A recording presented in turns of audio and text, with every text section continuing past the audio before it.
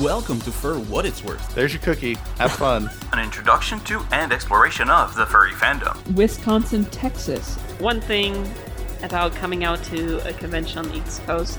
That's not the East Coast. Minnesota is not the East Coast. Oh. 6.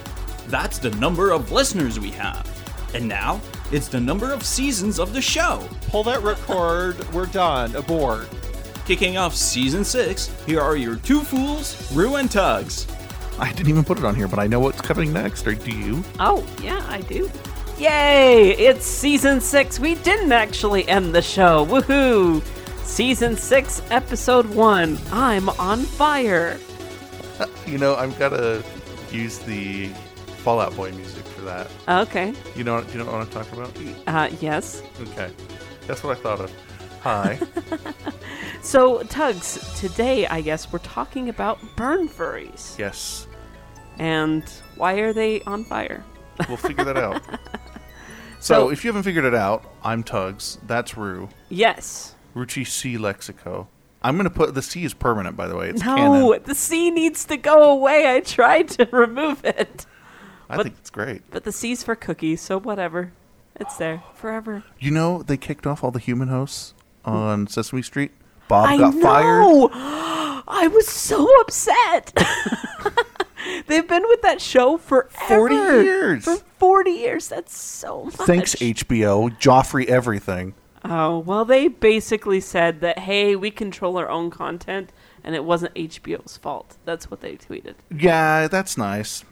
I don't believe it for a second. I don't We either. don't control our own content, but someone else is writing the checks. That doesn't work. I think what's happening is they want some newer people to be in there. Bob is an icon. He is. I haven't watched Sesame Street for like 20 years, but I remember. I never watched Sesame Street. This isn't a thing for me. You are Sesame Street. Well, but they've been removing people that have been on the show for quite some time. Do you remember that? I don't remember her name. She's the lady, Maria. They removed her like in 2000. Don't quote me on this, but like 2011 or something like that. I don't remember. That was the original Dora, right? Like she always came in with like a few Spanish words here and there. Yes! Yeah. She was Dora. the original Maria, Dora. the original Dora.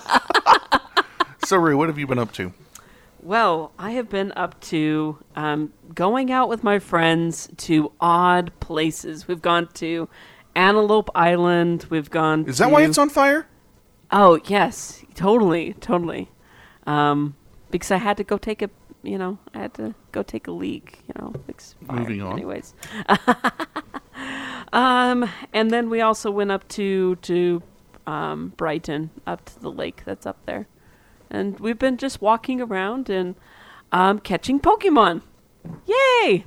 Pokemon Go's been pretty fun to be able to get out into the community and go to places that we don't normally go to. But I've been enjoying it a lot, and I think that a lot of people in the community have been enjoying that as well. One of the funniest things that I've seen so far is there was these two younger kids that were battling this gym, and then this old couple came around the corner, and they were also playing, and the kids looked up from their phone. They're like, hey, because they just barely took their gym. So I thought that was hilarious. But You're on plus 5 decibel, man. So you were playing music, and you just did Fire Breath Bumper. And so I don't know. Whatever. Thanks, Obama. So anyways, that's what I've been up to. What have you been up to, Mr. Tugs? I went to Seattle and had a good time last weekend. I rediscovered the joy of basic deli sandwiches. I actually happened to go to the park in Bellevue where everyone was a zombie. That's the name for a Pokemon Go player, by the way. Mm. And people would scream, whatever, appeared. And like this mass of people go, it was, I recorded it. So that was interesting. Yeah, and then the Dragonite appeared, and they all started running. Yeah, Dragonite appeared right on top of where I was sitting. I was like, ah! They were all around you? They started running towards You know him. how it looked like a stampede was going to kill me. So there's that. That's awesome. I found out when I was there that SSX went backwards compatible with the Xbox One, so I've been replaying that. Woo! I love SSX. And then it downloaded at midnight, but I did get the new Harry Potter. The new Harry Potter? Welcome to Earth. What's that? The new book? There's a new Harry Potter Oh, the new Harry Potter book that just came out. at midnight, yeah. So my Kindle has it. Yeah, but that's a stage play, isn't it? Okay, so it's completely invalid content. No, it's not No, that no, it's shh, invalid. It's different. Whatever. Relax and let it slide in. What? I think it's perfectly legitimate to say that. Well, before I push this button, is there anything else you want to share with the audience? No, I think that's You're pretty much engaged, it. aren't you? Nope. What's that? I don't know. But I'm going to do this.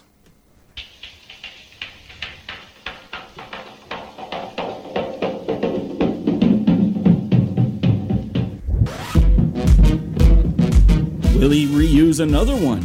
Is he ready? Is he going to bed with pastries again?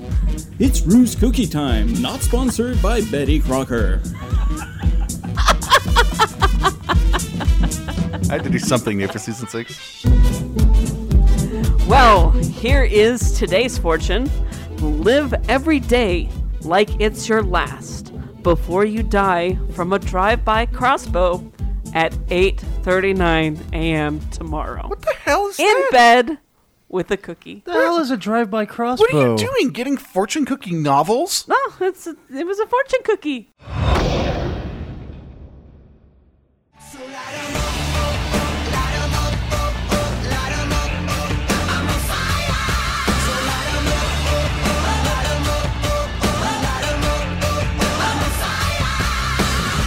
Alright guys, now let's get into our topic. Our topic we are going to be discussing today is burned furs.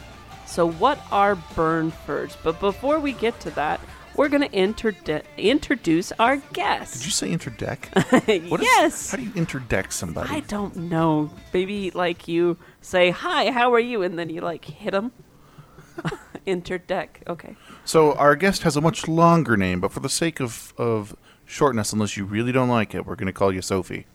Sophie's fine with me. So, but tell everyone your full name, just so, well, at least how you want us to note it. Sure, my name is Sophiana Katan Ardinger, and I've been tootling around furry fandom since about 91 or so. Not currently attending conventions these days or keeping an eye on artwork much, but I've been around. 91. Oh my god. So, what fandoms have you been in? I've been in a variety of fandoms. My household was a science fiction household growing up. At least my dad's side of the family was a science fiction household growing up. So Star Trek, Doctor Who, Star Wars, and comic books. My mom's side of the house was gaming and RPG household. So I'm probably the only high school kid ever to have to tell her parents to knock it off because she has school the next morning because they were gaming at like 3 a.m. on a Sunday night. So I've been a part of all of those, and I still maintain connections in most of those. But I joined. I kind of nominally became a furry in the mid 80s. Fell into watching or reading the original Teenage Mutant Ninja Turtle comics, Usagi Yojimbo, Albedo, old school furry stuff. That's awesome. That's awesome. The old school Ninja Turtles, the comic books. Were you also involved in the TV series as well? A little bit. I found the TV series even when I was like 8 or 9. Like the TV series when I watched, I'm like, these aren't the Turtles I knew. They're not That are in the like, comic book. They're cartoony and they're silly and like the original comic, they were like edgy and vicious and actually pretty badass, and these guys are just a bunch of clowns that kind of follow the same characters. So I did watch it because there was Jackal on TV, aside from that and Tailspin and Darkwing Duck. Those But, were not yeah. little shows. I just like to point out, those were big shows. Yeah, they were huge shows. They're still huge shows. They're shows that helped shape my childhood in very real ways. So, what other fandoms are you involved in? Currently, I am primarily involved with the Brony community. I don't hesitate to use the term fandom. I mean, because they are more than just fans of the My Little Pony show. They are, in some ways, a social activist. Like, a number of them are social activists under that Brony umbrella, which kind of makes them a little bit of an unusual fandom. So I sit on the board of directors for Harmonious Elements, which is the umbrella company that runs the Bay Area Brony Spectacular, which is the second or third largest, depending on which time of year it is, My Little Pony Friendship is Magic convention. I love BabsCon. Been there a couple times, actually. Had to miss it this year, but yeah, definitely a fan of that one. Oh yeah, everyone had a lot of folks had to miss it this year because we moved off of Easter weekend. No choice on that front, but we'll be back on Easter weekend next year, and we'll be back for at least one more go around, hopefully two. Yeah, I'm sad because I miss John Delancey because I loved him so much as Q. He bailed. Oh, did he bailed. Oh, did he? Second time. Yeah, he bailed on us a second time, and we're not likely to pursue him a third time because he's bailed on us twice. Oh, that's sad because I wanted to get a picture of him, or I wanted to get an autograph. I wanted to do a picture of like Q shaking hands with Discord and then have him sign it. That would be pretty epic, actually. We had plans for him, and then he bailed. I want to say he bailed in March, like 3 months. March? No, February. 3 months before the con, which is the second time he's done it. He basically signed a contract to go do work and had a choice between attending our convention and going and working. So sad. Actors, they have this thing called work that they do. I don't quite understand it myself. Yeah. Why can't they just be put in a glass and just be adored from afar? Oh, some of them don't like that. I care. I'm just kidding with you. So let's talk a little bit about your furry history then. So you got involved, you said, in the mid-'80s, and then you said 1991. So was that like the official day that you went to a convention, or when it was weird because I was a fan of anthropomorphics from TMNT and those comics that I mentioned. But I didn't know there was a community out there. I didn't know there was a fandom, for lack of a better term. I didn't know that there were other artists that drew fan art. I didn't know any of that until 91. I moved from a little farming town, Salinas, California, to Berkeley to go to high school. Moved from my dad's house to my mom's house, effectively. And when I moved to my mom's house, I was given access to the internet at large as it stood at the time, which was mostly America Online. But I suddenly had access to Usenet message boards for alt-fan furry, and I had access to furry bulletin boards, and I suddenly had access to the larger fan base.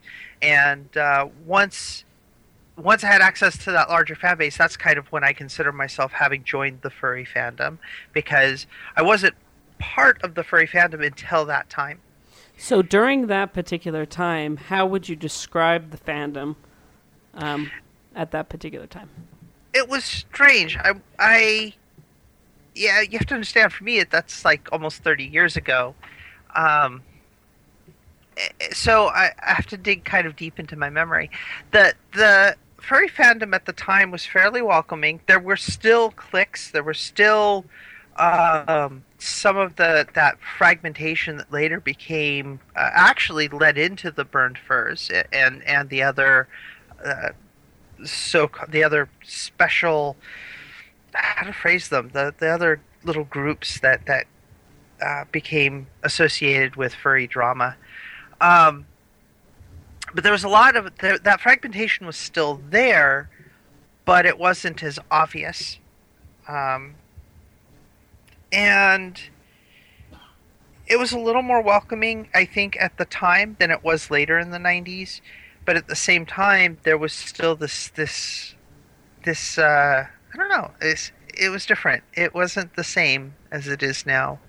So let's paint this just a little bit here, because the thing is a lot of people right now, especially the younger ones out there, I mean, furry to them it's a bunch of Twitter accounts, it's a Telegram group, it's all these things. Whereas for you, it was other things like mailing lists and bulletin boards and stuff. So if you wanted to interact with other furries, it wasn't as instantaneous, right?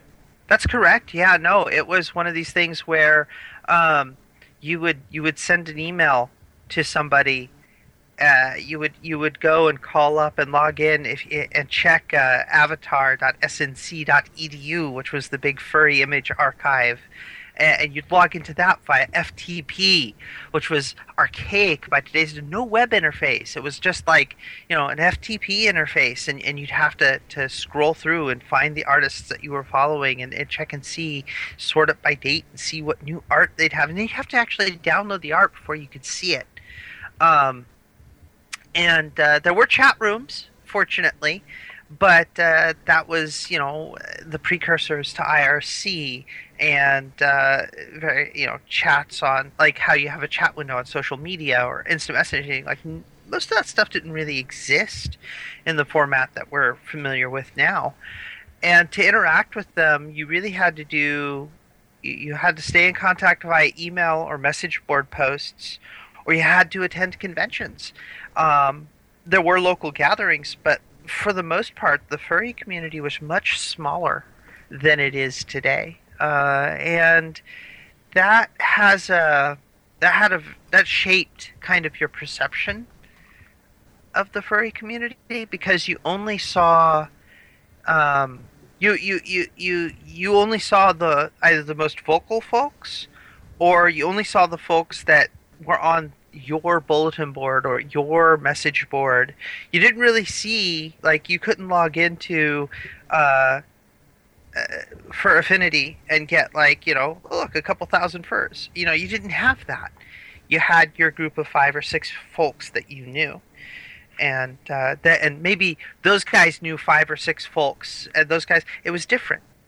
The structure was different, because the social structure was different, because social media didn't really exist, and it was I don't want to say more archaic, but it certainly wasn't as easy to connect with furs as it was as it is now, I should say. So I'm guessing that you had at some point in time you attended meets. How was kind of the fill during that time? Do you remember? Oh yeah, no, definitely. I did connect with a few furs that actually went to high school with me. They were an interesting bunch. Their main focus was on the erotica artwork, but that's high school for you, But most of the furs that I met up until my first convention were fairly nice folks. My first convention, however, there was a bunch of stuff that happened at that convention that kind of opened my eyes a bit, and I went, huh. But my first convention was conference. I want to say it was 93, it might have been 94.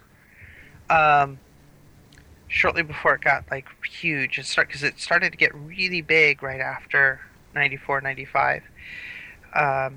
But when I went, I got the impression, as comparison, because I grew up going to other types of conventions. I grew up going to sci-fi and comic conventions and gaming conventions.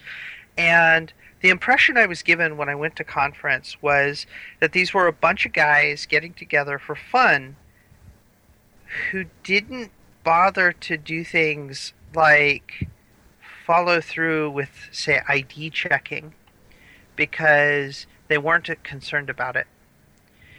So it was a little more wilder. It was a little bit like joining a fan base that was like, it's like joining the anime community and having the anime community just like not care about making sure that people are underage or of the age of majority before letting them into a room full of artwork that, it's the anime community.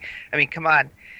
How Think about all the artwork that exists within the anime community, and imagine not having any real filter on it.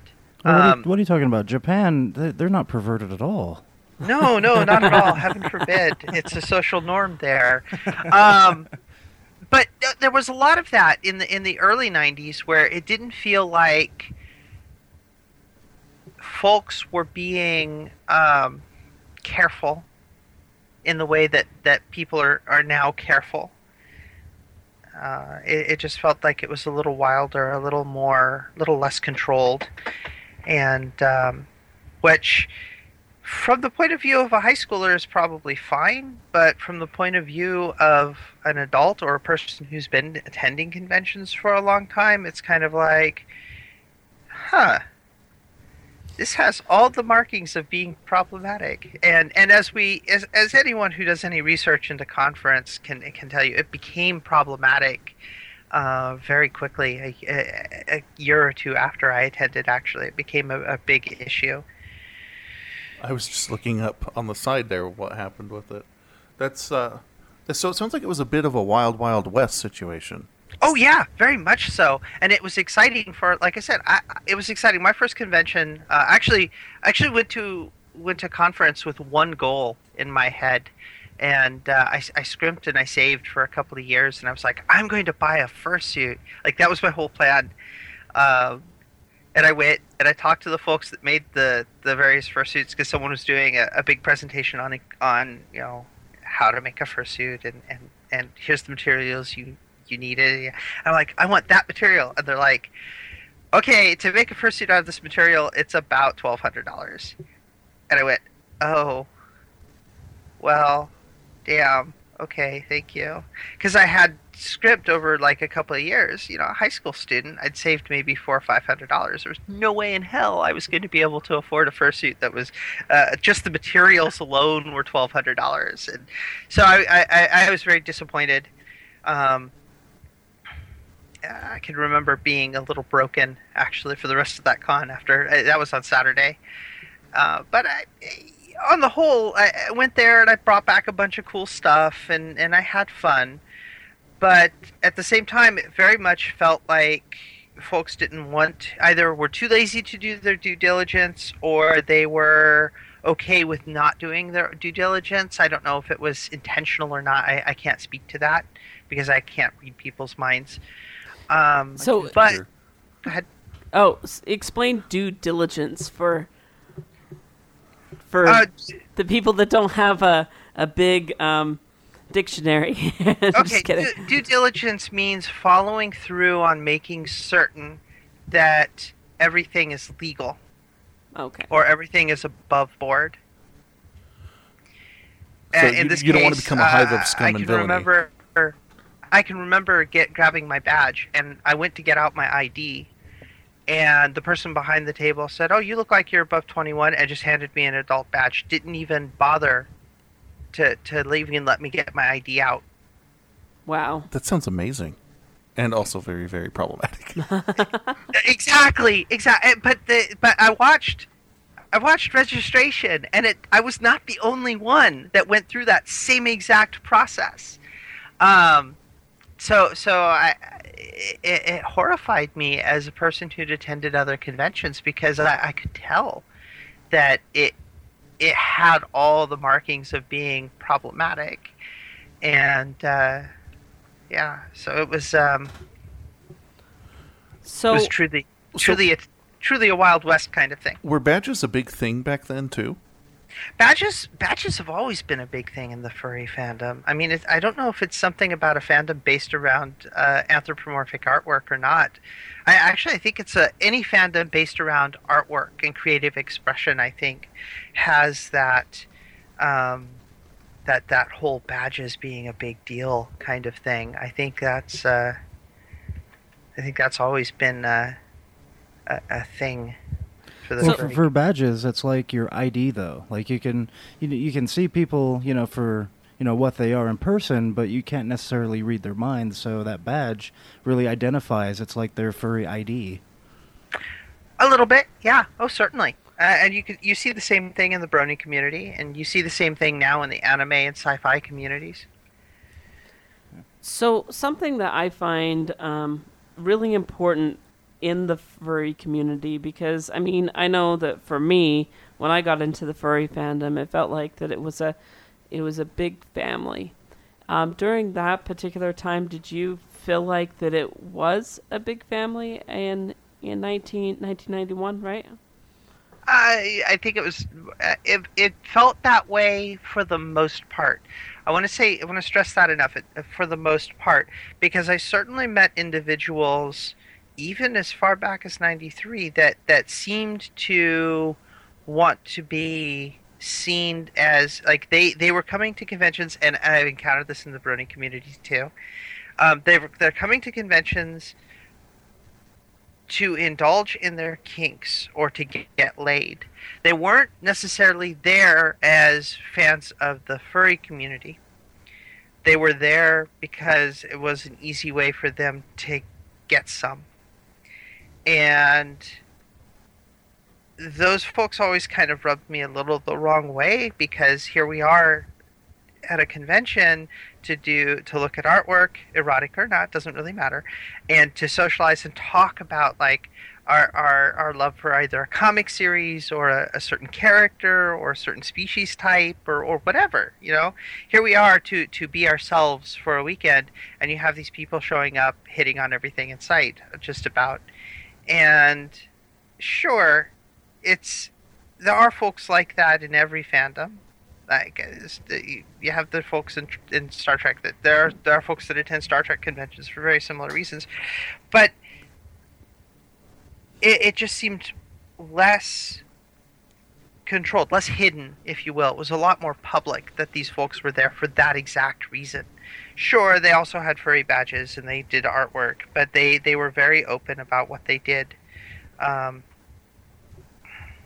it was a little worrying.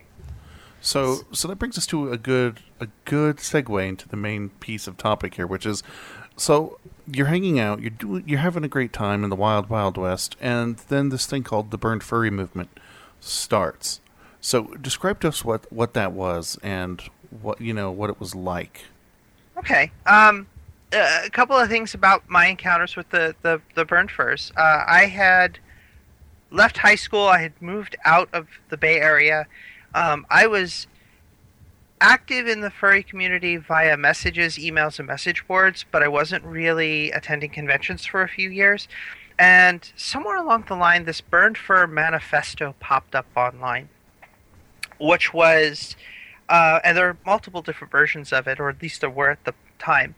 And it originated from a couple of folks, Peter Shorm, or Squee Rat, and Eric Blumrich. And now Eric Blumrich I'd known for a while because he has this harsh commentary on the furry fandom, of which I agreed with some of it and I disagreed with some of it. Some of it was him picking fights just to pick fights, which, you know, that can have a beneficial effect. It could also be problematic, especially if you do it too often. But they posted this thing that basically said that the furry community is being overrun by deviants and folks who have no social skills, and folks that are basically coming in and duplicating other people's artwork just to be famous, and they're here because no other polite community would have them. And the whole concept of the Burned Furs was that these were folks that had spoken up about these things, and they felt that the community had basically, for lack of a better term, burned them over their opinions. Hence the term Burned Furs. They were folks who had this view, and they put it out there and basically were attacked for it, and they felt betrayed by their own fandom in a very real way. And this manifesto, the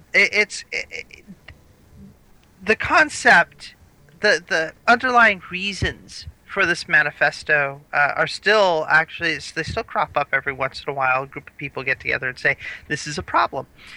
A lot of this comes out of one of the most infamous of the conference conventions, wherein there were a lot of things that happened publicly that were caught on record by reporters. Like what? Well, like the slave auction, for one, where apparently a bunch of kids from a convention that was also at the same hotel managed to get into. Like, they were like 8 or 9, I think, for one. And there was the party floor was less well patrolled, and there were play parties, for lack of a better term. We'll use a BDSM term there because, I live in the Bay Area. There were play parties that were going on that weren't properly door guarded, and that kind and kids and folks that were there at the hotel but not part of the convention were wandering into and seeing the stuff, and it was, sure, it doesn't necessarily cover the majority of the furry community to say that they were, what's the proper term? There's a term for it. Not morally bankrupt. I know what you're getting at. Yeah, it's there on the tip of my tongue, and I can't remember it. But there was this perception that we were a bunch of perverted, twisted deviants, and that we came to these conventions and we were public and open and like, and I saw some of it. I went to a convention. I guess it was 99, maybe 2000, right around the time I was coming back into doing conventions. And I was in the lobby, and I watched someone walk by in full bondage gear. Like, not like full covering bondage gear either. Like, stuff that you would not wear in public almost anywhere, just through the hotel lobby. And these guys were upset because the furry community was being painted in the popular media as a bunch of deviants and a bunch of perverted, lowlives, and they had a problem with that. And that was kind of the original platform that their initial, the thing that tied them together was. But there's a lot of dispute. There was a lot of dispute because Eric Blumrich basically hated everybody. And one or two of the other guys involved hated, like, they had issues with obscure fetishes, and there was one guy who was a prude who hated erotic artwork, et cetera, et cetera, et cetera. But those were typically individual, but they were the most vocal people. And so as a result of this, you had this movement that was all about cleaning up the furry fandom and forcing it to be basically as clean as I don't know. I'm trying to think of a good Sunday service. Yeah, Sunday service is not too bad, but they even had issues with Christian furs. So I didn't want to use that term. I didn't want to go to the religion side of things, but they wanted to make it like super, super clean, and it was one of these things where. I was like, really, these guys have a point, but at the same time, they're kind of extremists, and I'm not real happy with what all the stuff they're saying is problematic, because my view of this has always been, if you wouldn't show your parents, you should keep it out of the public spaces, and that's always been my view, even as far back as 91. But these guys were like, they were rampant, and they were rabid and vicious and cutting. Let's go ahead and do this. We're going to put a pause on this for a second. Okay. And we will discuss what happened with the Burn Furry movement after Space News and the break.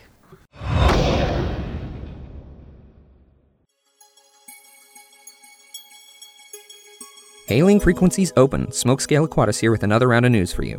As of July 28th, here are your space headlines. We had a lot of anniversaries over the last few weeks. First up, on July 15th, 1975, the Apollo-Soyuz test project began.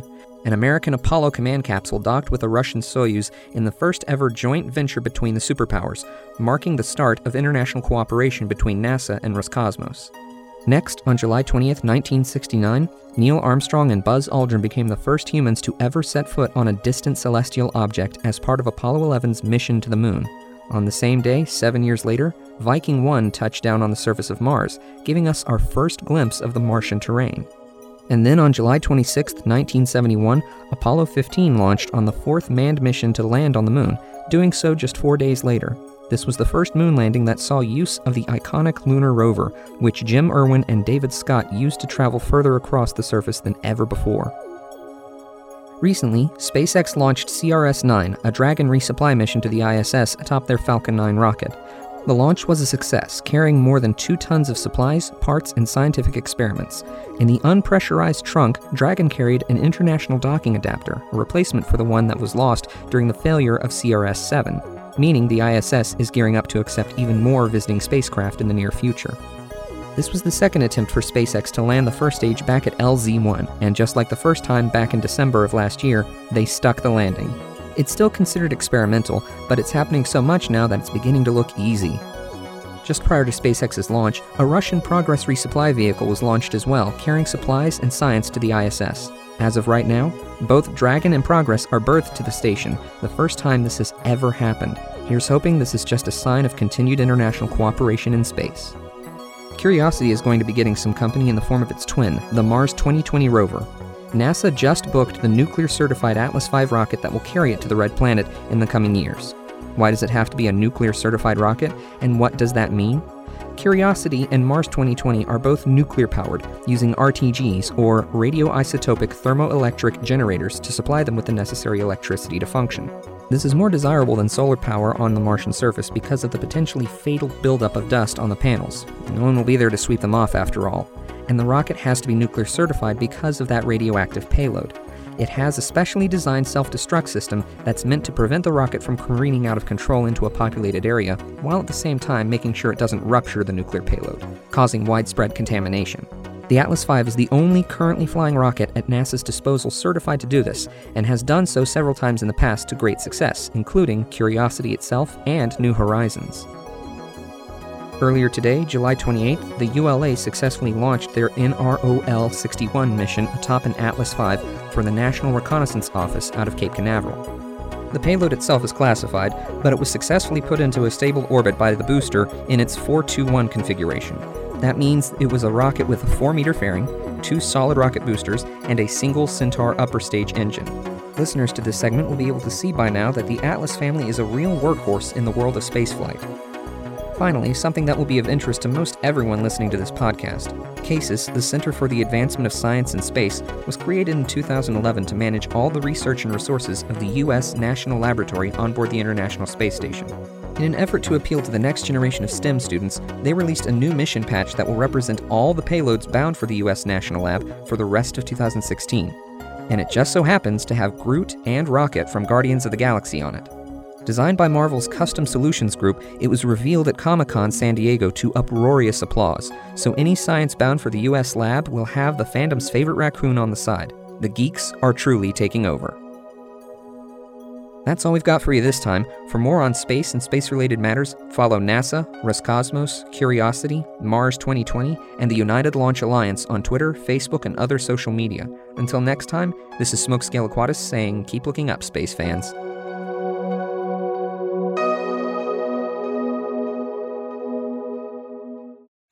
We want you to do our ident.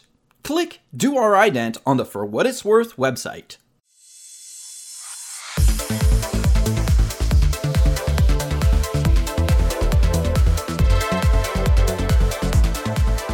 And welcome back. No, I'm just kidding. I'm not doing that this time. Welcome back, guys. We hope you enjoyed space news and all the other stuff that was on the break. I don't know what was on the break. That was season 5. That was so season 5. I know, that was so last week. Space news, the only news that goes on forever. That's true. So we are going to pick right back up where we left off, talking about burned furries. So we were kind of getting a little bit of the landscape and how that emerged. So you have these people who come out and they say, all right, we need to clean up the fandom. And they put that out there. So what happened afterward? Well, what happened afterward, simply because of how rabidly pushy they were about their agenda, is that there was an almost immediate pushback. And this was due to, in some ways, the harsh tone of their original manifesto. This was due to one of their founders' attitude towards fringe groups within the furry community, or in some cases mainstream groups within the furry community.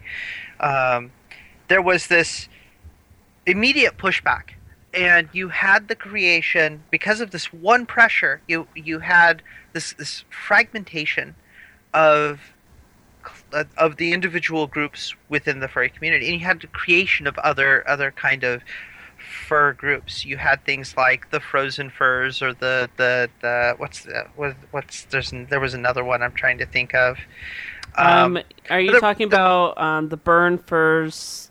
The frozen furs, there's the frozen furs, the freezing furs. There was furry peace, the non-aligned furs. There was a number of others, and they were all born out of this initial pressure, this initial manifesto that basically it was a point of contention, because you had these people that were making this commentary, broad, sweeping commentary about the furry community. Whether or not it was true, it was so controversial and it was so polarizing that for a period of time of a year or so, you had this fragmentation that existed, pretty much leading up until the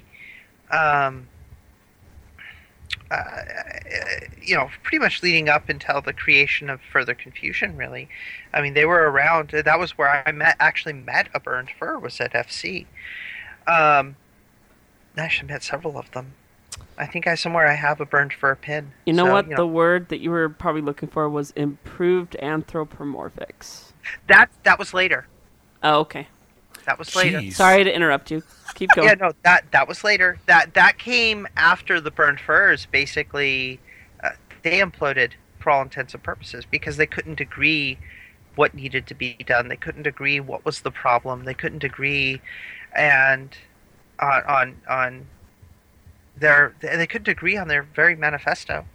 But because of this, you had this response, this knee-jerk response from a number of folks within the community. Foxfire.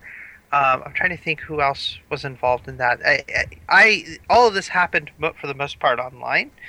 And at the time, I was really only attending Further Confusion, so I didn't really see, beyond reading occasional message board posts and seeing logos on websites, I didn't actually see a lot of it in person, but it was very prevalent. I would go and look at somebody's art page, and they would say, I'm aligned with the frozen furs or the freezing furs, or I'm aligned, I believe in the burned furs, or whatever. They have these little logos. And that kind of bugged me a bit, because we couldn't agree, and it was kind of the beginning of my disillusionment with the furry community, because here we are, we're a group of folks that are fans of anthropomorphics in whatever form they take, be it a fursuit, be it artwork, be it writing, be it whatever, video games, collectible card games. It didn't really matter. We were fans of that anthropomorphic art style, if you will, and we couldn't agree to get along together over the fact that we need to keep private stuff private, which is, it's long since been basically a moot point for the most part. Like, the community kind of evolved from that point to be a little more self-policing, but at the time there was this fragmentation and very vocal and very clear cut infighting, to the point where there were threats of violence against people, active threats of violence, mostly from the Burned Furs towards members of the furry community, and even in some cases members of Burned Fur against other members of Burned Fur.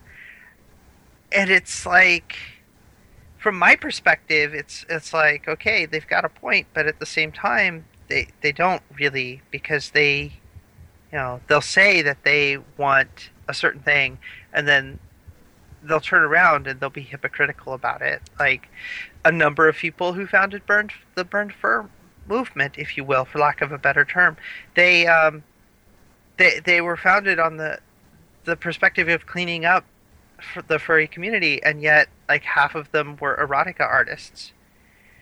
It's hard to take them seriously. It's a pot and kettle situation. Yeah, it is. And I never really could understand. Not the reasons for it. Like, I understood the reasons for it because I came from other fandoms, but I could never understand why there was so much infighting between that group, and why there was so much, I don't want to say resistance because that's not the right term, but why there was so much fragmentation. Like, that has never made sense to me. It just sounds like that it was an outright civil war. Well, I actually have, so I took notes, right? Yeah. Someone sent me notes, and then I took them, and I've been kind of parsing them as we've gone through this. And they were talking basically that it became a 3-year flame war. It did. Oh yeah, yeah. It was a 3. Actually, it was closer to 4 years. But by the time near the end of it, most of the folks that were Burned Furs had either moved on to other things, or had left the fandom, or they had basically decided that they were, for lack, again, not to be crass, but they were pissing against the wind from their perspective. And making no change at all, and getting themselves stinky and nasty by comparison. And the truth of the matter is, from my point of view, is that the idea was good. The idea of keeping things publicly clean is great. It's wonderful. It's necessary. In fact, if we're going to have like reporters and whatnot show up at conventions, like if the public's going to put a magnifying glass on us, we got to clean up our act. But at the same time, like making a big issue and calling out, oh, the gays are responsible for all the porn in the fandom, like that kind of hate it's counterproductive. I'm curious. You said you got a pin? I did. Somewhere in my many boxes of furry memorabilia, they made Colosseum pins. One year that were basically, it was the shape of a paw, but the paw was on fire. And I have one somewhere. I don't know which box it's actually in, but Wow. It was at FC. It was the first FC I attended, which I think was 2000. And I ran into a Burned Fur, and they had several pieces of merch that had and see, that's a brony term, merch. They had several bits of merchandise that had the Burned Fur logo on it, and I liked the design of the logo, like, because the Burned Furs were primarily started by folks who are artists, so they had great design. So I have a Burned Fur pin somewhere buried in one of my boxes, a little Colosseum, 1.5 inch pin.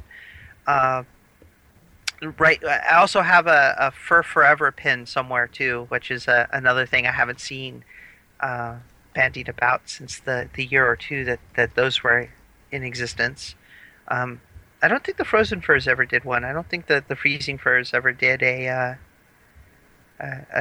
Colosseum pin, but there's a Let It Go joke somewhere in there. I'm sure there is. I'm sure there is. I mean, can you? Now I'm having like imagining Foxfire in like an Elsa outfit singing "Let It Go." It's just like a wrong image. Which is precisely why you need it. So, yes. what damage do you feel like this did to the furry community? Well, I think it did a couple of things. It forced certain members of the furry community to actually take a look at themselves, which is never a bad thing. Like, self-examination is always a good thing because it lets you know exactly where you screwed up. It's hard to do, but you need to do it sometimes. That's very hard to do. Mm-hmm. Yeah. Oh, yeah.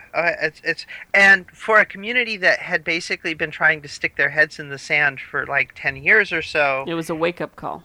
It's very hard to do. So that was also part of the fragmentation, is because you had people that wanted to stick their fingers in their ears and go la la la la la, and further confusion. When Further Confusion was founded, one of the things that they focused on, at least for the first few years, is that public perception. And some of that came out of the burned fur movement. So there's been a lot of good that came from that wake-up call. But there's also been a fair amount of bad. The fallout has been that even to this day, you say furry drama, and it conjures this image. And some of that comes out of that burned fur, that 3-year flame war. Some of that comes out of that in a very real way. You have this sense, and even in other fandoms. Like, if I go to... I went to Celebration 7 last year, and I was talking to someone, and the topic of furries came up. And they're like, oh yeah, those folks, they have so much drama. Like, this is from a non-fur who only recently joined the convention circuit to do sci-fi conventions, and the first thing that they already know is that the furry community is full of drama and flame wars. So there's it's created this whole concept, this whole fragmentation and this infighting over that 3 years. And to a degree, there was some of that before those 3 years. But that 3-year period in particular has created this perception of the furry community that is not entirely accurate. But at the same time, it's also, it's indicative of the problems and the issues facing the furry community going forward. Do you think that the Burn Furries movement led to the ability to have a discussion about behavior being severely damaged? I do. Weirdly enough, I think in a kind of a backwards kind of way, I think that the Burn Furs, and to a greater extent the fragmentation that happened because of them, has allowed the furry community to be a little more self-examining, and out of that you had the movement, you had like I said, you had Further Confusion, which came about as a response to conference actually moving dates. So one of the things that FC did was they forced they basically said you had to check badges, you had to make sure your adult artwork was covered. And if it wasn't covered, you were given a warning. And if it still wasn't covered afterward, you were removed from the premises. And it actually happened the first couple of years that FC happened. They actually removed people from the vendors hall because they outright refused to cover their adult products.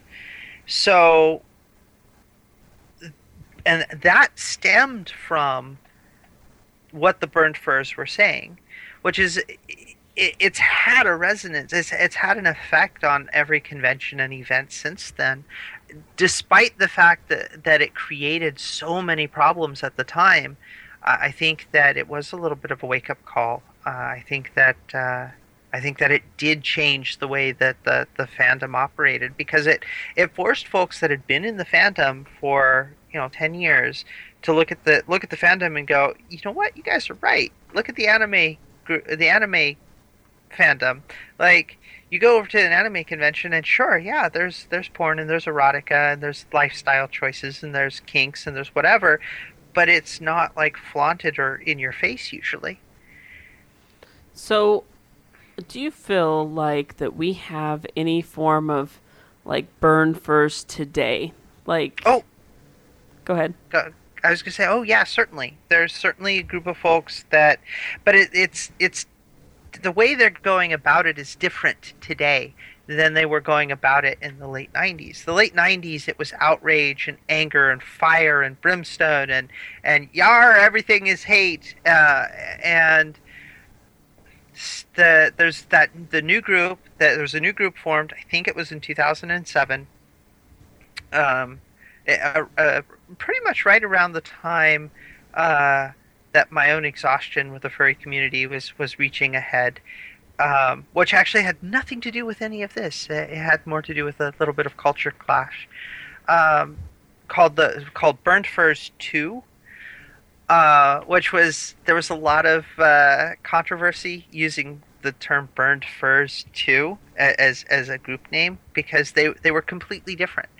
Like Which was they had changed. the same basic idea that the furry community needed a little bit of policing and needed to clean up its public image, but the way they went about it was the way they're going about it, because I think they still exist, is very different. Like their focus is to inspire the community to be better by setting an example.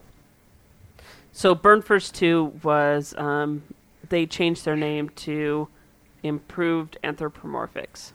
That's correct. They've actually used a couple of other names apparently too. I don't know any of them personally. I'm sure if I asked around, I'd be like, "Oh yeah, I remember you from back in the day." But most of my energies these days are focused around making sure that BabsCon doesn't die. So I'm not really in the loop when it comes to the furry community too much, at least these days. So when the original movement was going on, then how did you feel emotionally as you saw this unfolding? I read through their manifesto. I think I read it in late '98, and I read through it, and I read through it again in early '99. At the time, I was working 60 some odd hours a week working in the .com industry, so it wasn't like I had much time to go to gatherings or conventions at the time. And my immediate knee-jerk reaction was, how dare they? You know, this community's existed in its current state for, longer than I've been a part of it. How dare someone spew this kind of vitriol and hate at the community as a whole? And it wasn't until late '99. And there was a post on Usenet where someone was talking about how they were just reiterating the burnt fur thing, and they were very hate-filled speech. I forget exactly what they said, but they were calling out folks, and they were calling out conventions, and they were calling out they were just adding to the flame war. And I actually posted a response to this, and my response was folks who know me now will say it was very typical of me, but my response was basically, look, you're spewing all this hatred and all this violence and talking about what the community owes you because you were here back when, and you feel that the community has become too public with its kinks, and I said, so you're talking and talking and talking, but what are you actually doing? How are you actually helping fix the problem aside from just pissing people off? How are you spewing so much hate and so much effort hating when you could actually help clean up that image with action, with talking to people, with being diplomatic, with actually, rather than asking what your fandom is going to do in order to correct this problem, why not ask what you can do to correct this problem with your fandom, to paraphrase, Kennedy. And I didn't get a response from the Burned Fur in question, whose a name I forget. It wasn't one of the founders, and it was someone I haven't heard from even before or since. But I got a response from a gentleman who was the legal advisor to Anthro Arts and Education, which is the group that runs FC. And they said, "You sound like a cool person. Can we have you come work for our convention?" But my response was outrage, because here is a group of people who have a very valid point, but who are attacking people rather than attacking the cause, rather than actually being a positive force and making a change. These are folks that seem to be a hate group akin to the KKK, or akin to, I'm sure there are others in American history. I know there are. But they were a hate group. They were outright a hate group, for lack of a better term. And I was outraged that members of my fellow community at the time could be filled with so much hate. Like I had real issues with it. And it was, and especially the threats of violence that I saw and heard, and that was scary. It was a scary moment. Did you end up having friends that ended up leaving the fandom during that time? I did. Actually, I had several folks, a couple of folks that left the fandom during that time, or I had they didn't leave the fandom so much as they decided they weren't ever going to attend conventions again. Oh, that's disappointing. That's really sad. This was a direct result of all the flame war? It was. Oh, yeah. In some cases, very specifically so. In other cases, it was exhaustion from having to try and be the voice of reason in a situation where reason didn't exist, really. Because of how much hatred and rage there were. And to a degree, it was on both sides. I mean, on multiple sides. It wasn't just from the Burned Furs. But the Burned Furs were certainly the most vocal. So, I'm sorry to ask this, but, why ultimately did you leave the fandom? Why would you apologize for that? I don't know. It's not an apology. No apology needed. I joined the furry community in 91. And as you probably have gotten the impression from our conversation here, there was a cultural shift over that over almost 15 years within the furry community, where the community I joined originally, which was all about the artwork, has become not just about the artwork anymore.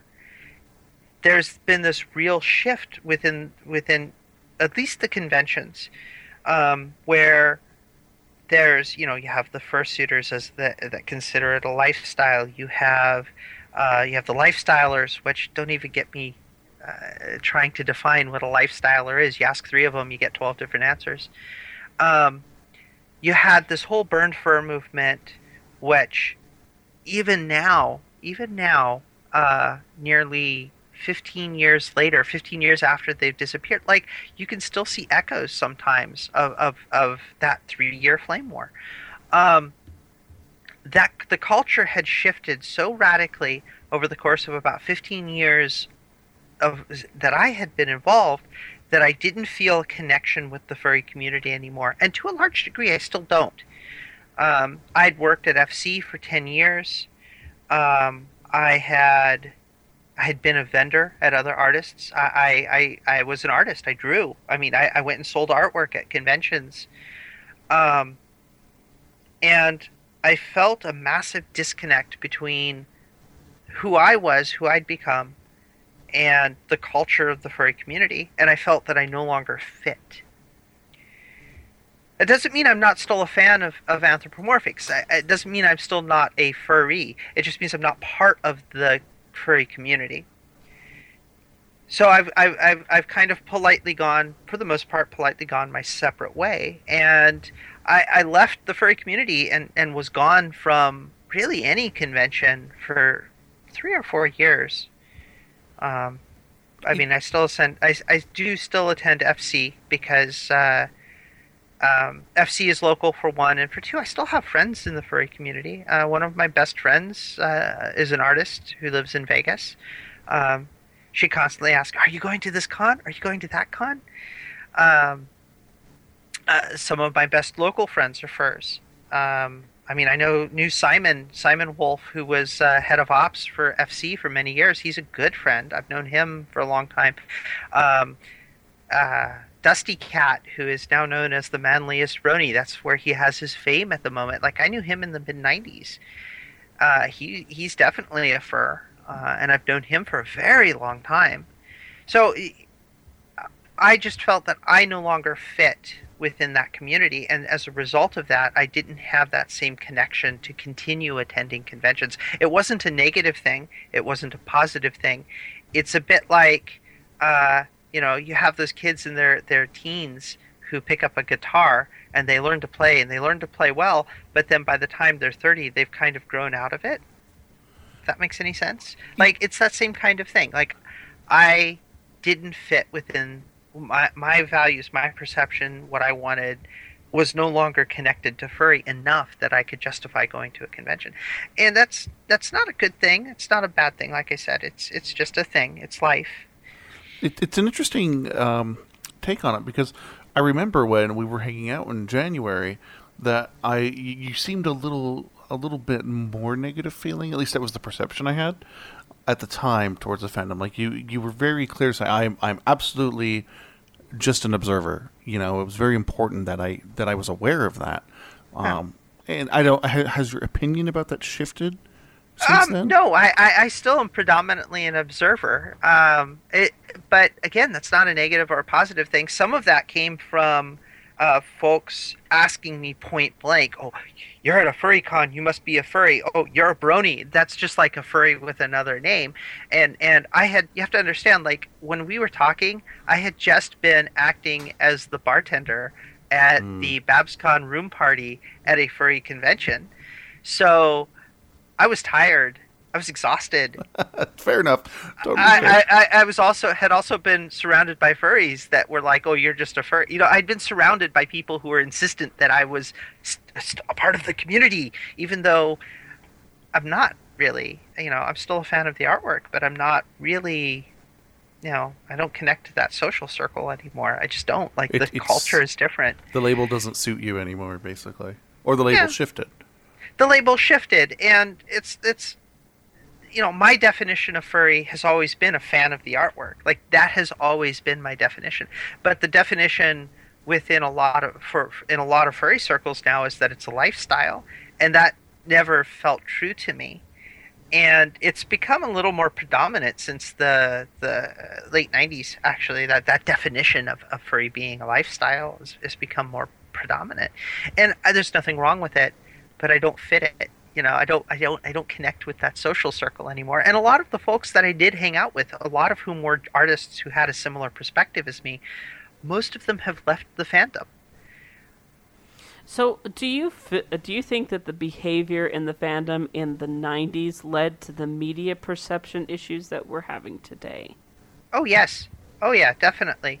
I mean, you have this culture that is very Wild West, that has very little concern for public perception.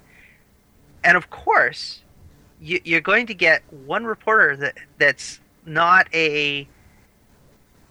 part of that group. They're not part of that group, and they walk into it, and the first thing they're going to do is go, "Wow, look at the freaks." And all it takes is one reporter to do that, and it spreads like wildfire. And then you have a perception that you then have to fight for 10 years before you can gain any kind of legitimacy. You know, there is one thing that I want to clarify in that question that I ended up asking you. And it's a personal opinion of mine, and this is just my opinion. I personally feel like that the perception of the media, at least for today, has kind of been a little bit more like, "Oh, okay, all right, yeah, that's what they do," and it's like the media doesn't really care as much. Does that make sense? At least that's how I feel. I think it's become, not to interrupt you, I do apologize for that, but I think from the media's perception that it's old news. For lack of a more defining thing, it's old news. These days it's all about bronies, because bronies are the new big social phenomena that is freakish. But reporters that actually go to BronyCons, they write these things that they're like, okay, so we went to a pony convention expecting it to be this kink fest, and it's not. And we're not really sure how we can write this without making it sound like an appealing thing. Like, the media has already drug the furry fandom through the ringer, just like they drug the Star Trek fandom through the ringer, or the Star Wars fandom through the ringer, or so on and so forth. Like, every fandom has scrutinized by the media. Has had issues with the media, and that's not unique. I mean, everybody. The media's job isn't just to report the news. It's also to make an entertainment and a spectacle of it, because that's what sells. All right, so before we get your final thoughts on the concept of burned furs, there's one email we have from Alex Dialka, who I read part of the email last episode, but we were saving this for this episode. And since we've kind of, I think, run the gamut, I think this is the perfect time to read it. This is what they said. I had actually never heard of the term burnt furries until Tugs first mentioned it. However, I suppose that would make sense taking into account of how recently I joined the fandom, which is about 2 years.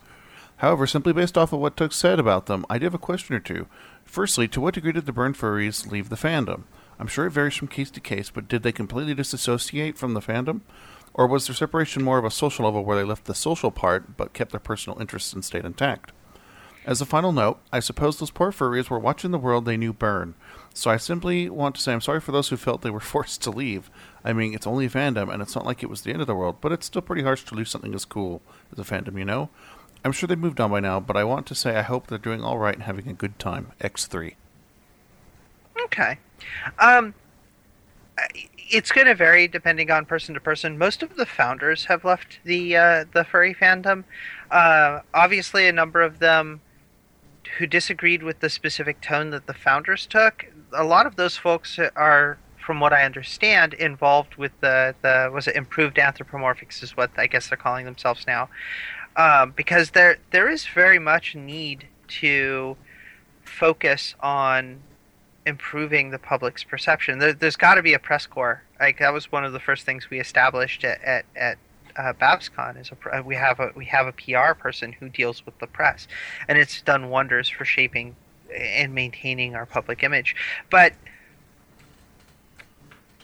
as far as who's left, well, Eric Blumrich, who is one of the big folks, he went on to do political commentary. Actually won quite a few awards for political commentary, and is pretty much living quietly, as far as I can tell, and politically active, but not really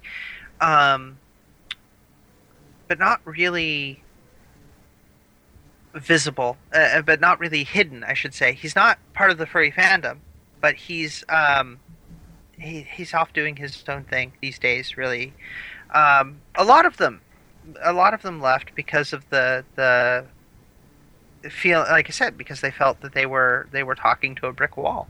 They felt that nothing that the fandom did was extreme enough for them, and so a number of them formed their own little cliques and tried to do their own little groups. There was the perception of Conference for many years after it was handed over to Daryl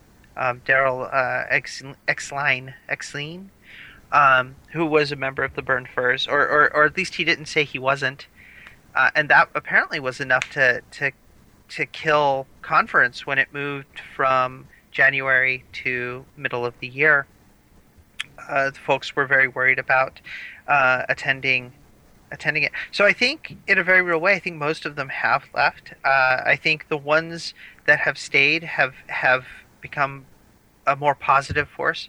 I think I'm pretty sure that most of the Burned Furs did not entirely agree with the hate speech that their 4 or 5 founders and the folks that wrote the manifesto. Like, I don't think a lot of them agreed with that. I think there was more this intent, the concept of keeping things clean for the public, I think, was a big thing.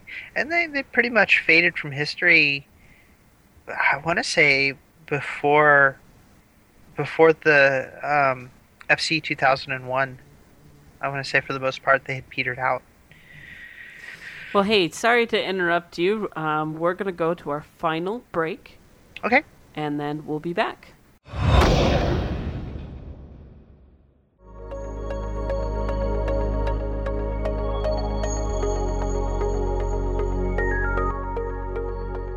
Hello, and welcome to Get Psyched with Dr. Nuka. Why?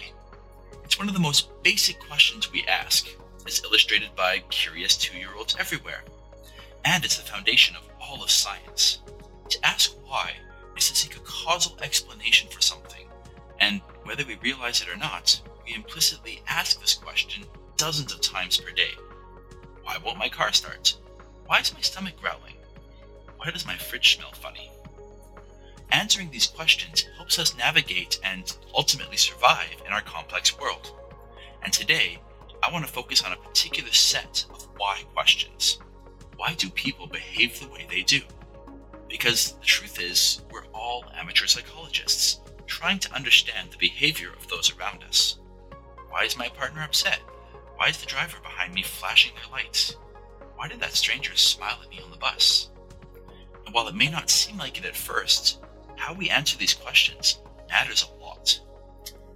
When we explain why people behave the way they do, we're engaging in what psychologists call attribution. That is, we're attributing some cause to their behavior. When it comes to explaining behavior, we typically fall back on one of two different attributional categories: dispositional or situational. A dispositional attribution explains behavior as being caused by the person doing the behavior. Why is that man shouting? Well, it's because he's an angry person, or because he likes to shout. These explanations attribute the behavior as being caused by something about the man himself. In contrast to dispositional attributions, people may make situational attributions, explaining behavior by something in the environment. Why is that man shouting? Well, it's because he's having a bad day, or because someone just insulted him. In these explanations, the man's behavior is said to be caused not by the man, but by the situation he finds himself in. But why does it matter whether we explain behavior using dispositional or situational attributions? Well, it matters because these attributions can actually affect our attitudes, beliefs, and behavior. Imagine your partner comes home from work and slams the door on the way in. Why is your partner so upset? Well, if you make a dispositional attribution, you might conclude that they're upset because they're always moody and that's just the way they are. If that's the case, you might think, well, there's not much I can do. I can't change who they are. But if you make a situational attribution for their behavior, you might think, well, maybe they had a really bad day at work, which might prompt you to go talk to them about what happened. In this case, whether or not you feel sympathy for your partner and try to help them is determined by whether you attribute their behavior to something about them or their situation. Social psychologists have also shown that people are biased in the sorts of attributions they tend to make, including a phenomenon known as the fundamental attribution error. To explain it in simple terms, we tend to explain our own behavior as being caused by situations, namely because we experience them firsthand and we can see how these situations impact our behavior. But when we explain other people's behavior, we tend to say it reflects something about that person, in part because we can't see firsthand how the situation might have affected their behavior. Imagine reading a Facebook post that was really insulting to furries. You might lash out at that poster with an angry response of your own. You would explain your behavior by saying, well, I did it because I was provoked. But someone else reading your post might not see it that way. They might not recognize just how provoking that situation was. And they might conclude, well, you posted it because you're an angry person. That person is engaging in the fundamental attribution error. They're attributing your behavior to something about you, but if they were in that same situation, they would probably attribute it to the situation. As a final note, psychologists have also found that we selectively make attributions in ways that make us and our groups look good. Why did I fail that test? Well, it's because the test was unfair, of course, not because I'm dumb. Why do I get paid more than other people? It's because I'm hardworking and they're lazy. Why do others get paid more than me? Well, it's not because I'm lazy, it's because the system's corrupt and unfair. The take-home message is this. Whether we think about it or not, we make dozens of attributions about behavior every day, whether it's our own behavior or the behavior of others. And these attributions matter.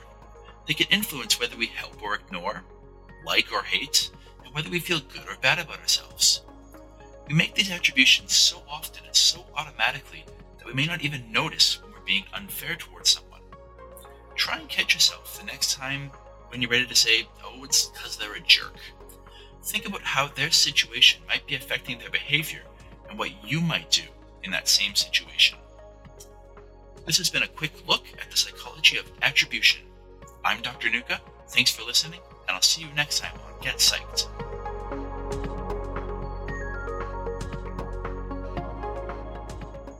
You're probably feeling uncomfortable after that. I'll bet you could use some talcum.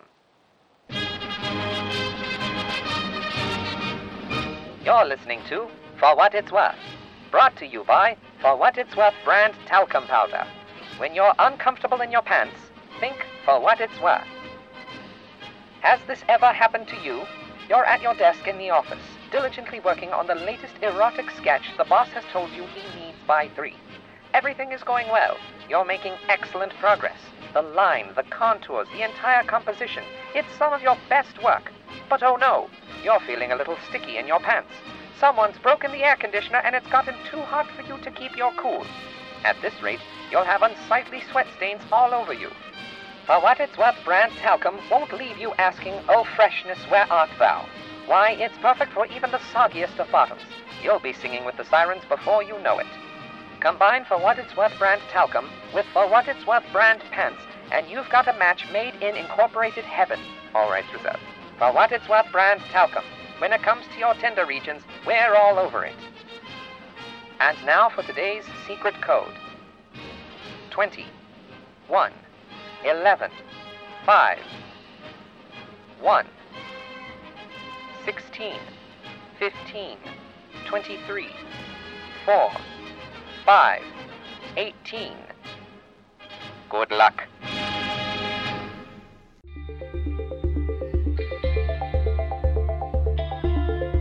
Hey there, everyone. It's Koru. And guess what? Those two fools have actually given me my own segment, so I can talk about whatever I want to. I can talk about bronies, I can talk about cars, anything, really, but I want to know what you guys want to hear. So do you want to send in letters about your car? I can try and diagnose them. Do you want me to talk about bronies for a couple minutes and current pony affairs? You guys tell me, you give me ideas, because honestly, I have no clue. I've been thinking about it for months. So it needs to be something that you guys want to hear, so I really want your feedback on this. Hit me up in the Telegram group, I'm on there all the time, or you can email me directly, koru@forwhatitsworth.com. So I want to hear from you guys. What do you want to hear? What kind of segments do you want? Video games? You name it. I can talk about a lot of stuff. So let me know. I can't wait to hear from you, and hopefully I'll be on here again.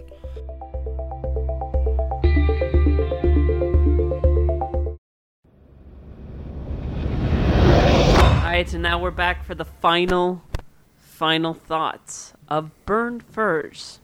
So, should we do a round robin and go around the room? What's your thoughts, Mr. Tuggs? I don't have thoughts. You don't have thoughts? Not today. Not anything? Not today. Okay. Anything, Mr. Koru? Nope, I'm good. I think we've discussed a lot, and I really don't have anything. You know, I actually don't really have much either, just except for the fact that, you know, I think that I don't have one of the number. Okay, you know, I do have something. So, you know, I think that this also comes to when the word hate. When you talked a little bit about the word hate, that definitely it just makes me angry and upset that because I got involved into this fandom because, it was something that we had a family. It was something that I felt included in, and I just felt like that, I don't know, like hate sometimes creeps up in any fandom, and I would have to say that if we can, try to understand each other a little bit better and not get to the point where we're, throwing death threats and, brother against brother and going through a civil war. Like, I feel like that there's better ways. That's my opinion, that there's better ways to get to the solution that you want. But what is your final thoughts? My final thought is very similar to yours. Like, I firmly believe that if you can understand what the concerns are and you can address them, and meet common ground, you can, what you can accomplish by having common ground and working together towards a solution rather than pointing fingers and hating, is so much greater than what you can accomplish by pointing fingers and hating. This is something that I've seen multiple times in the Brony community, and the Brony community reminds me of what the furry community could have been when I was still a part of the furry community, because you have groups that come together that build amazing things as tribute to the things they're fans of and release them publicly. I mean, there's whole games, like there's an MMO that was built by fans of My Little Pony that is a My Little Pony MMO, like, and it's not like a Furcadia thing. It's not 2D. It's a full 3D with quests, and unless it's like World of Warcraft for ponies. I mean, and these were created by people that were on the same page, who I'm sure had disagreements, but they don't hate, and they were willing to communicate. And I think that's one thing that has changed. But I think that, that whole hate thing, it only creates problems. It doesn't solve them. And I totally agree with you. Okay. All right. Well, then, let's move into the last stuff. Yes. Shall we? So, time for this.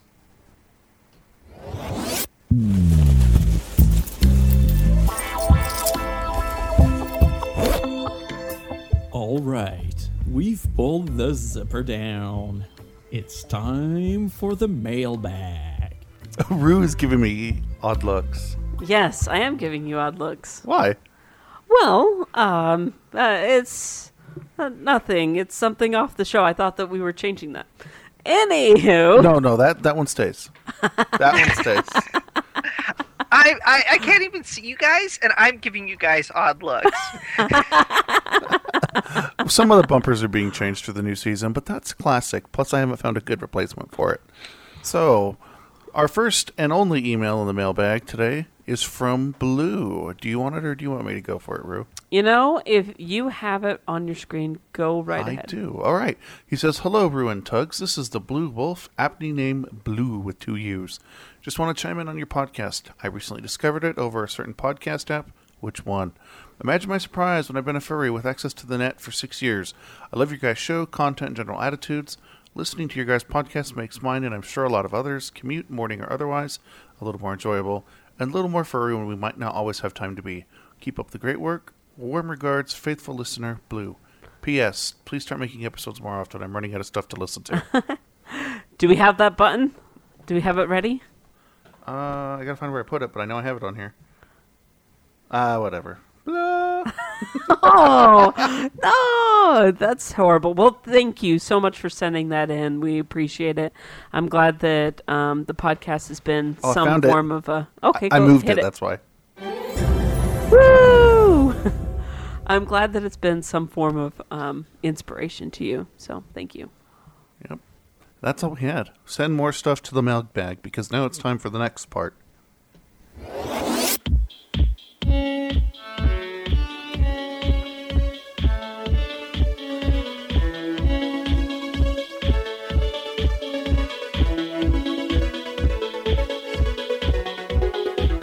Have you commented on the site yet? It's time to be reminded in housekeeping. Another weird look from you. Well, I was just like, what's this? What's going on? Is this like something like the Ballad of the Windfish or something? No. Anywho, so housekeeping. So we have, again, interact with us through social media. We like hearing from you guys, definitely. So social media, Twitter, Facebook, your regular stuff. Also, we have a great Telegram group that's blasting off. Again! Ding! So please feel free to join that. And how can they find the Telegram group, Tugs? Very carefully. So I thought the link expired, but you say it hasn't expired, but it is on our Twitter. We should probably, I was thinking about putting it on our website. We probably will do that soon. But for now, check our Twitter, and it has a link. You can join or ask someone like Rue or I, if you happen to have us on your stuff, to add you. Awesome. I'll tell you what, if you want to contact me and I'll add you, it's at WineRedFox. That's my Telegram, so you can message me and I'll make sure to add you. And then he'll be like, send all the porn. Whatever. Comment on the effing site. Yes, you actually put that in the notes. It says effing right there. It's a great day for effing. Oh my gosh. And you know what? I want to put a great big thanks to Koru. He's over here in the corner here, and he does a lot of hard work for the show as far as making sure that everything is in order. And we also want to extend a big thanks to Firebreath as well for all that he does and last-minute recording that Tugs puts him through. It really was. And then I want to also send out a special thanks to Mr. Tugs here. What did because I do? He puts a lot of time and a lot of effort into editing the show and putting together a lot of stuff. So. Yep. I'm going to ruin it. Did you know what that song was for the housekeeping? What? It sounded so familiar. I know it. People get nerdy for everything. That's the Motel 6 music, but someone remixed it into EDM. So I used that. Oh my gosh. I knew it from somewhere. You know what? You should grab the Cisco hold music. We should use that too. I wanted it to be hotel related. It's housekeeping. Well, we also want to, of course, thank our guest. Thank you so much. We couldn't have done this episode without you today. Yeah, thank you very much for having me. It's always a pleasure. If people want to get a hold of you, is that something you're cool with, or do you want them to send stuff through us? I'm a fairly public persona at this point because of my involvement with the Harmonious Elements and BabsCon, and I live stream and whatnot. So they're welcome to contact me directly. I can be found on Facebook as Sofiana Ketan. I can be found on YouTube as Diamondia Doodle, and of course I can be contacted through BabsCon itself directly. I'm easily reachable. Awesome. Well, the last thanks we have for this episode is Dronon for appointing himself as lead researcher on the topic and giving us a big long list of things to make sure we're covered. It was actually quite helpful because you did most of it on your own anyway. So thanks for that, Sophie. Anytime. I mean, it's one thing to have lived through something and be like, hey, yeah, this happened, and it's over. Yep. No? So, we have came to an end, except the last important part, and it's next episode. This is really long, Tiffany. That was huge. How did you get into the fandom? And a game. It's coming back. We're really going to bring the game back. It's just been on break. Oh, okay. Yeah. It's been quite some time since we've done the game. I know. We'll do the game next episode. We did one last episode. It was between me and Rue. I guess. I guess. By the way, we never announced who won that. That's between everyone in the room. So, I think that's it. So, this has been Rue. This is Tugs. And Koru. Say your name. And Sophie. And this has been For What It's Worth.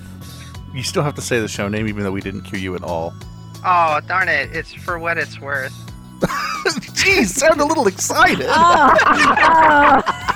It's like, I'm here. Kill the I'm here. It's For What It's Worth. There you go.